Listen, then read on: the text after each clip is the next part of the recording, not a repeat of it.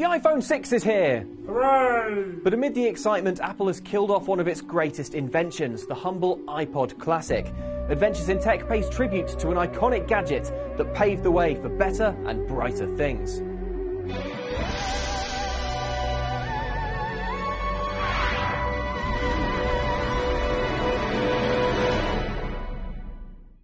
Today, Apple rules the tech world, but we're journeying back to the early noughties, a tougher time for the company that found Steve Jobs trying to build on the success of the iMac.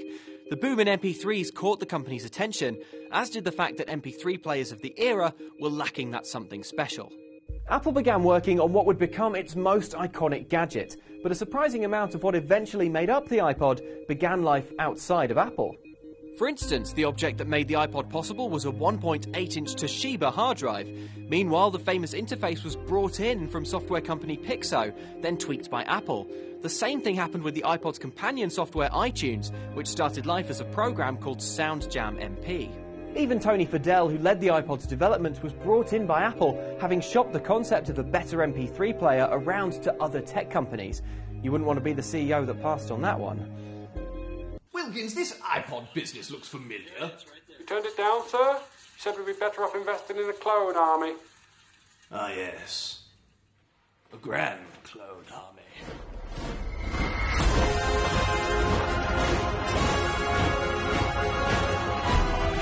It was Apple itself, however, that polished the iPod to a high sheen. The accelerating scroll wheel made navigation blissfully easy, while Jobs resisted any features that would add clutter, even vetoing an on-off switch.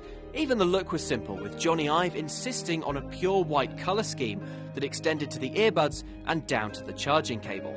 The first iPod was unveiled on the 23rd of October 2001 to universal acclaim and became an instant bestseller.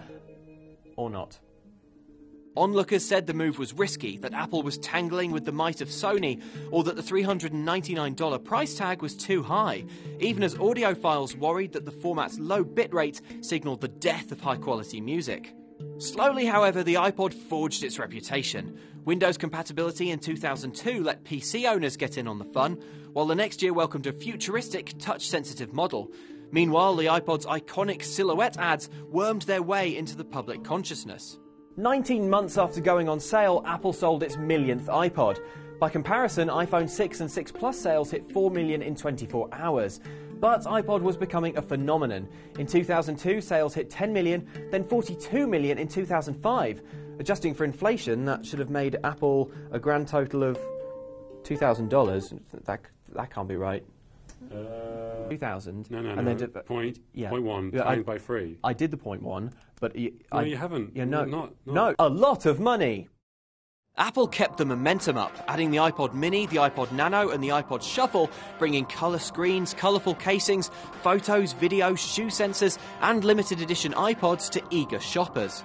The iPod had a huge impact in its own right, but what's clear now is that its greatest service was to move us on to bigger, brighter things.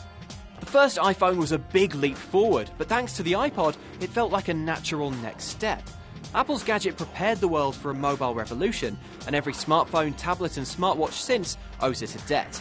Today the classic has been discontinued, but when we tell our grandkids about the gadgets of yesteryear, this plucky product is bound to feature prominently. What do you remember about the iPod, and do you think Apple's latest tech does justice to its legacy? Let me know and check back next time for another adventure in tech.